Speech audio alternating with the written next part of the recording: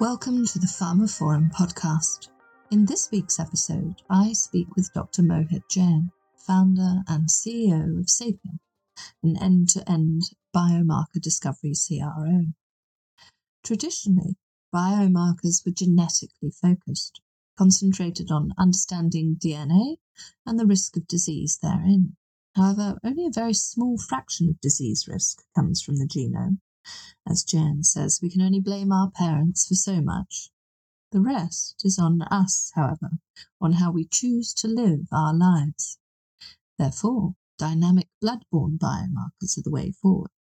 They change after a therapy, alter after development of disease, and they can capture real-life influences on our state of health. And it is in this space that Sapient works and in which it excels. Human beings, at the end of the day, are much more alike than we are different, but there remain differences certainly in disease states and in subtypes of disease states, and so personalised medicine is rapidly evolving to better understand those subtypes of disease states and, in turn, better permit understanding of the most suitable drug for an individual human being.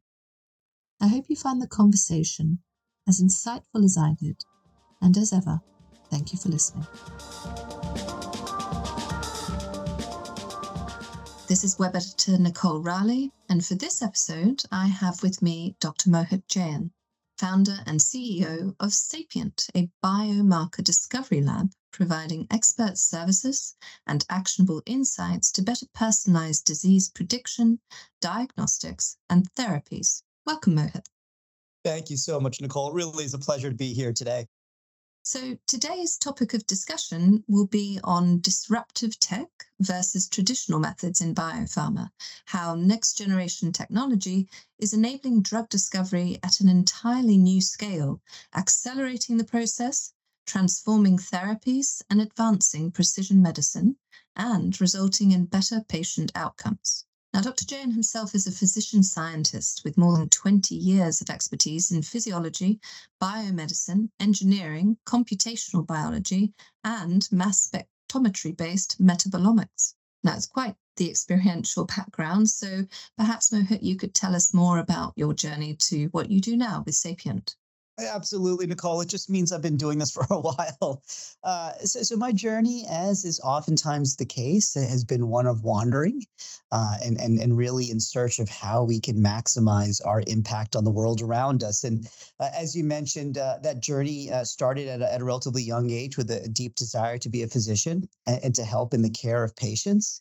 And so I trained as an MD PhD, went on to clinical training post-medical school in adult medicine, internal medicine, and ultimately cardiology, and was a practicing cardiologist who absolutely loved every moment of the privilege of taking care of patients and helping people. At the same time, as I mentioned during my PhD work, I had really trained in molecular physiology.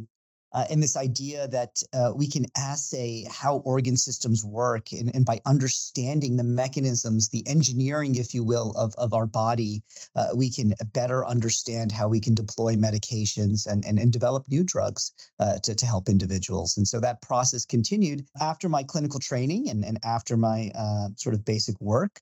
And I did, after clinical work, what's considered a postdoctoral fellowship, which means I spent several years after my clinical time really engaged in high-level science and that next level of training.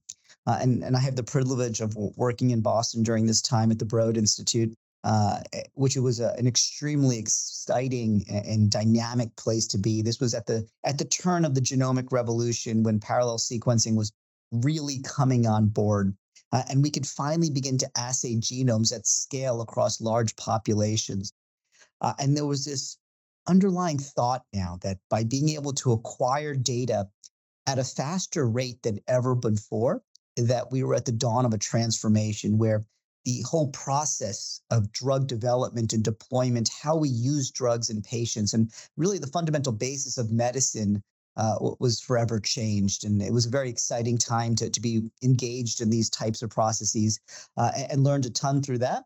Ultimately went on to become an academic, was a faculty member in Boston for a short period of time, and then ultimately moved to California, where I set up my research program in the University of California, San Diego for the better part of the last decade, really engaged in the development of these next generation bioanalytical tools, which were really instruments that would allow us to interrogate human biology and physiology at a very large scale across tens of thousands of samples at once, with a goal of really being able to understand the basis of human disease, to be able to establish better diagnostic markers, as you mentioned in your introduction, and then fundamentally influence the development of how we go about deploying drugs as part of a therapeutic strategy. Ultimately, we ended up spinning out an organization called Sapient Bioanalytics from my academic laboratory, that was based on some of the technologies that we had developed, including these next generation mass spectrometry systems that we'll talk about today. And that really forms the basis of Sapient today. Thank you for that, Mohit. So, as you say, Sapient coming out of that research lab and those exciting times, as it stands now, Sapient is an end-to-end biomarker discovery CRO, and it helps sponsors and researchers accelerate drug discovery and transform therapies with biomarker-guided insights. And the transformative pipeline of small molecule biomarker discovery services integrates, as you say, next generation mass spectrometry systems, biocomputational expertise, and expansive human chemical databases to rapidly identify and translate new biomarkers of health, disease, and drug response. So let's expand on that and let's maybe add in some layman's terms for listeners who perhaps aren't au fait with all of that and just tell us more. Sure, absolutely. It's a very simple concept. When you go to your doctor's office every year as part of your annual checkup, they draw two tubes of blood. These are two purple top tubes that they send for testing. And typically at a doctor's visit, we're measuring somewhere in the order of 10 to 20 different what we call markers in that blood sample that's been acquired. This includes your cholesterol levels and markers that tell us how your kidneys are functioning and whether or not you've got diabetes or how your liver and heart is working, et cetera, et cetera. And that forms the basis for how we begin to understand human health and disease. Now, the great sort of sea of information there is while we're only measuring 10 to 20 things as part of our annual visit, there's 10,000 to 20,000 things floating around in your blood, each of which may provide an incredible amount of information around your health status, how your organs work. If you have a disease, whether or not that disease is going to go quickly or it's going to progress slowly, and even what drugs you may best respond to. And that's really the basis of biomarker discovery, being able to interrogate that information in a human biosample like blood, and to use that to be able to align an individual with their specific disease process and ultimately a therapeutic that's guided towards that specific disease. And so that's really the concept of Sapient. Now, the challenge in all of this has always been, well, how do we measure those 10 to 20,000 things in human blood? That's not an easy problem to solve. And this is where mass spectrometry has been transformative. These are technologies that allow us to take a very complex specimen that's made up of tens of thousands of different components, like human blood, and subset that out in a way that we can measure those individual components and can say you've got high levels of one molecule and low levels of another molecule. The issue has always been how we do this quickly enough to make discoveries that can actually be used clinically in patient care.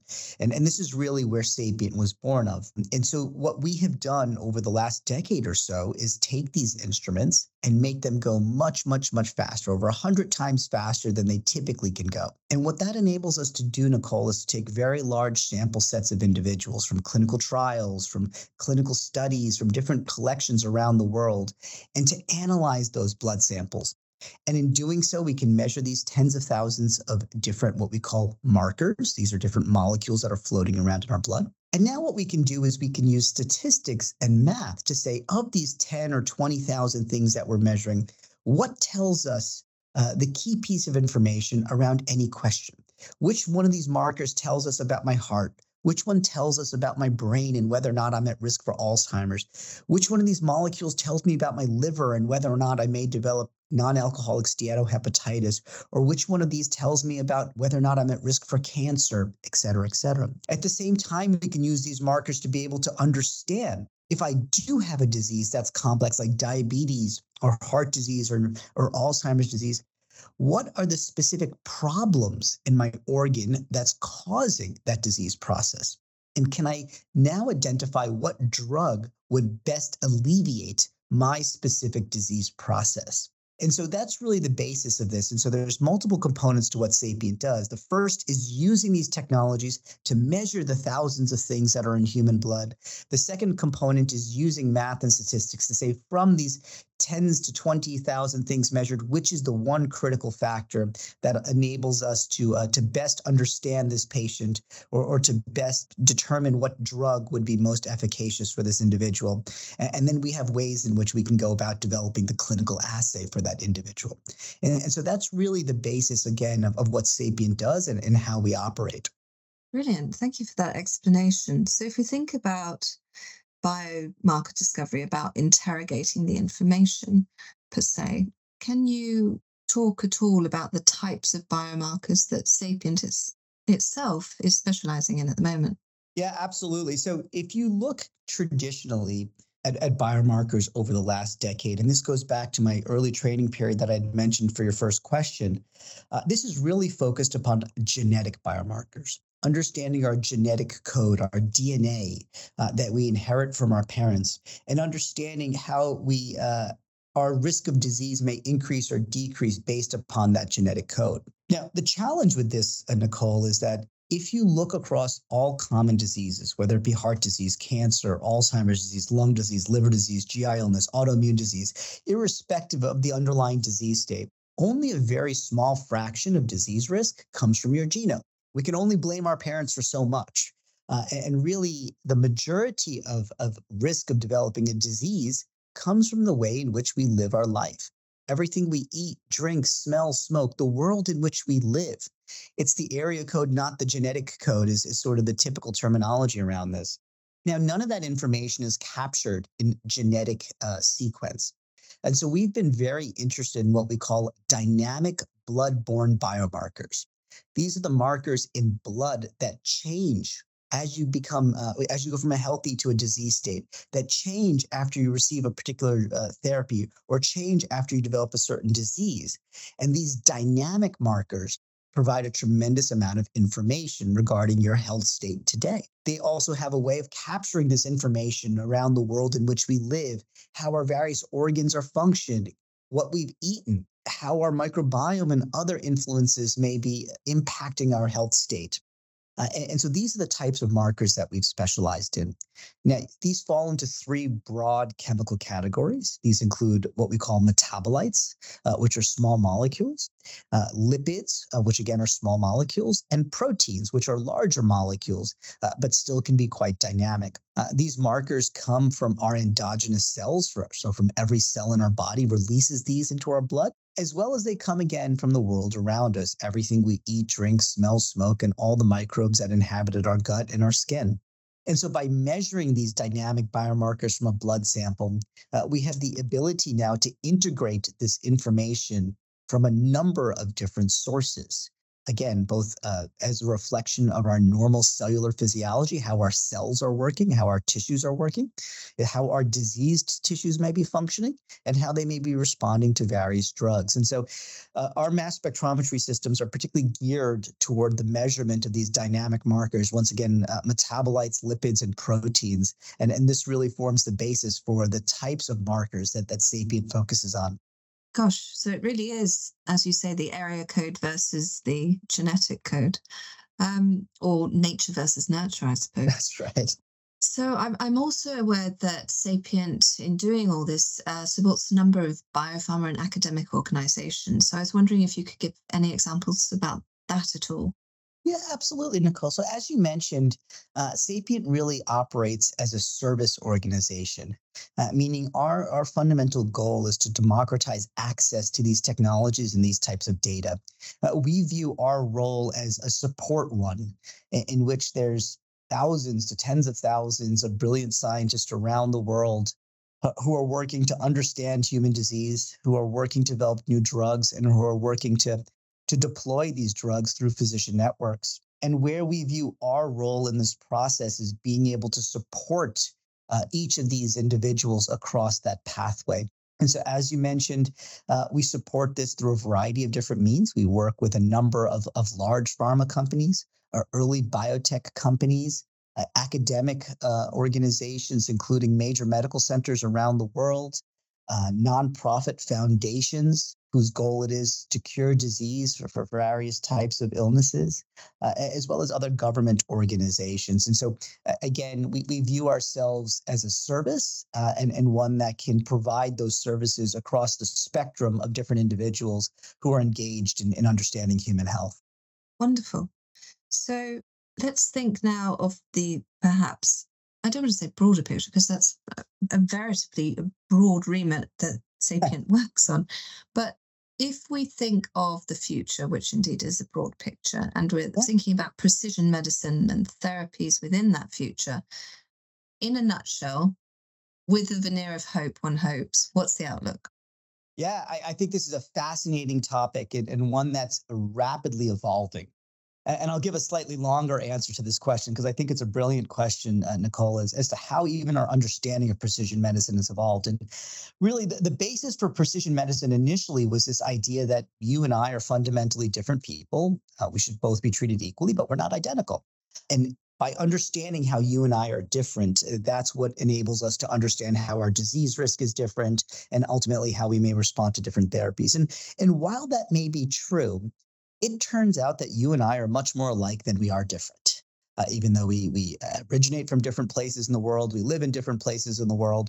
Again, our genetic code actually tells us very little about our risk over long times of developing disease and whether or not we're going to respond to various therapeutics. Now, where we find that there's actually great differences is when we think about disease states. And the way we classify a complex disease, whether it be diabetes or heart disease or Alzheimer's disease, is as a bucket based upon the end pathology. What's happening in the tissue at the end when we've developed this disease? In heart disease, it means I've got a hardening of my arteries. And in Alzheimer's disease, it means I've got a loss of brain matter and I've got an incorporation of tangles in the brain. It doesn't tell us how we went from the normal stage to that disease state. And what we're finding out is that for even common diseases, again, diabetes, heart disease, cancer, neurodegeneration, et cetera, these really represent a multitude of different diseases that all result in the same end pathology. And so what we call diabetes really represents 5 to 6 to 7 different diseases, all of which result in abnormal metabolic handling that ultimately results in loss of our beta cells in the pancreas and insulin resistance. Similarly, with Alzheimer's disease, this probably represents 3 to 5 different subtypes, all of which result in the same end pathology of memory loss. And you can take this ad nauseum for other diseases. Now, the challenge is drugs don't work on end pathology. The way drugs and medicines work are by affecting that process by which you go from a normal to an abnormal state. And really, personalized medicine now is rapidly evolving to a better understanding of our disease states. It's around personalization of the disease. When I say I have diabetes, what subtype of diabetes do I have? When I say I have Alzheimer's disease or heart disease or cancer, what subtype do I have? And by better understanding that subtype, that's what allows me to better understand what drug I'm actually going to respond to. And so when we think about personalization of medicine nowadays and biomarkers in general, it's really around this idea of being able to take an individual, a human being, and align their specific disease with that person, and then the best therapeutic for that specific disease state.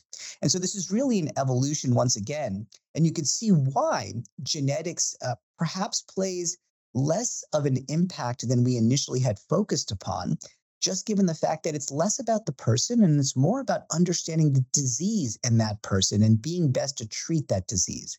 And so when I think about personalization of medicine, this is where I imagine there's going to be tremendous impact over the next decade. We know as a society that drug development is too slow and too expensive. We've learned from the COVID experience that being able to deploy drugs, whether they be vaccines or therapeutics, very quickly is absolutely essential for for the human race to continue in its current function. We know that it costs way too much and it's too inefficient to process to develop drugs. And we need to change the fundamental ways in which we do this if we're to continue developing drugs at a fast rate, whether they be vaccines, antibiotics, or medications for heart disease, cancer, neurodegeneration, et cetera. And this is where personalization of medicine, I think, is going to have tremendous impact. By better understanding human disease processes, we're going to be able to better target our therapeutics and in doing so, be able to develop drugs much faster, have much higher approval rates, and ultimately much more efficacious deployment of these drugs in patient populations. And this is really the basis for personalization, and one that I'm hoping is coming very, very quickly. Again, we've learned a lot from genomics and sequencing, specifically in cancer, and understanding how we can target specific cancer subtypes using biomarkers. And I expect that same revolution now to transform other areas outside of cancer. Thank you, Mohit. It's been a fascinating conversation and a pleasure speaking with you. Thank you so much, Nicole. Looking forward to another conversation. Take care.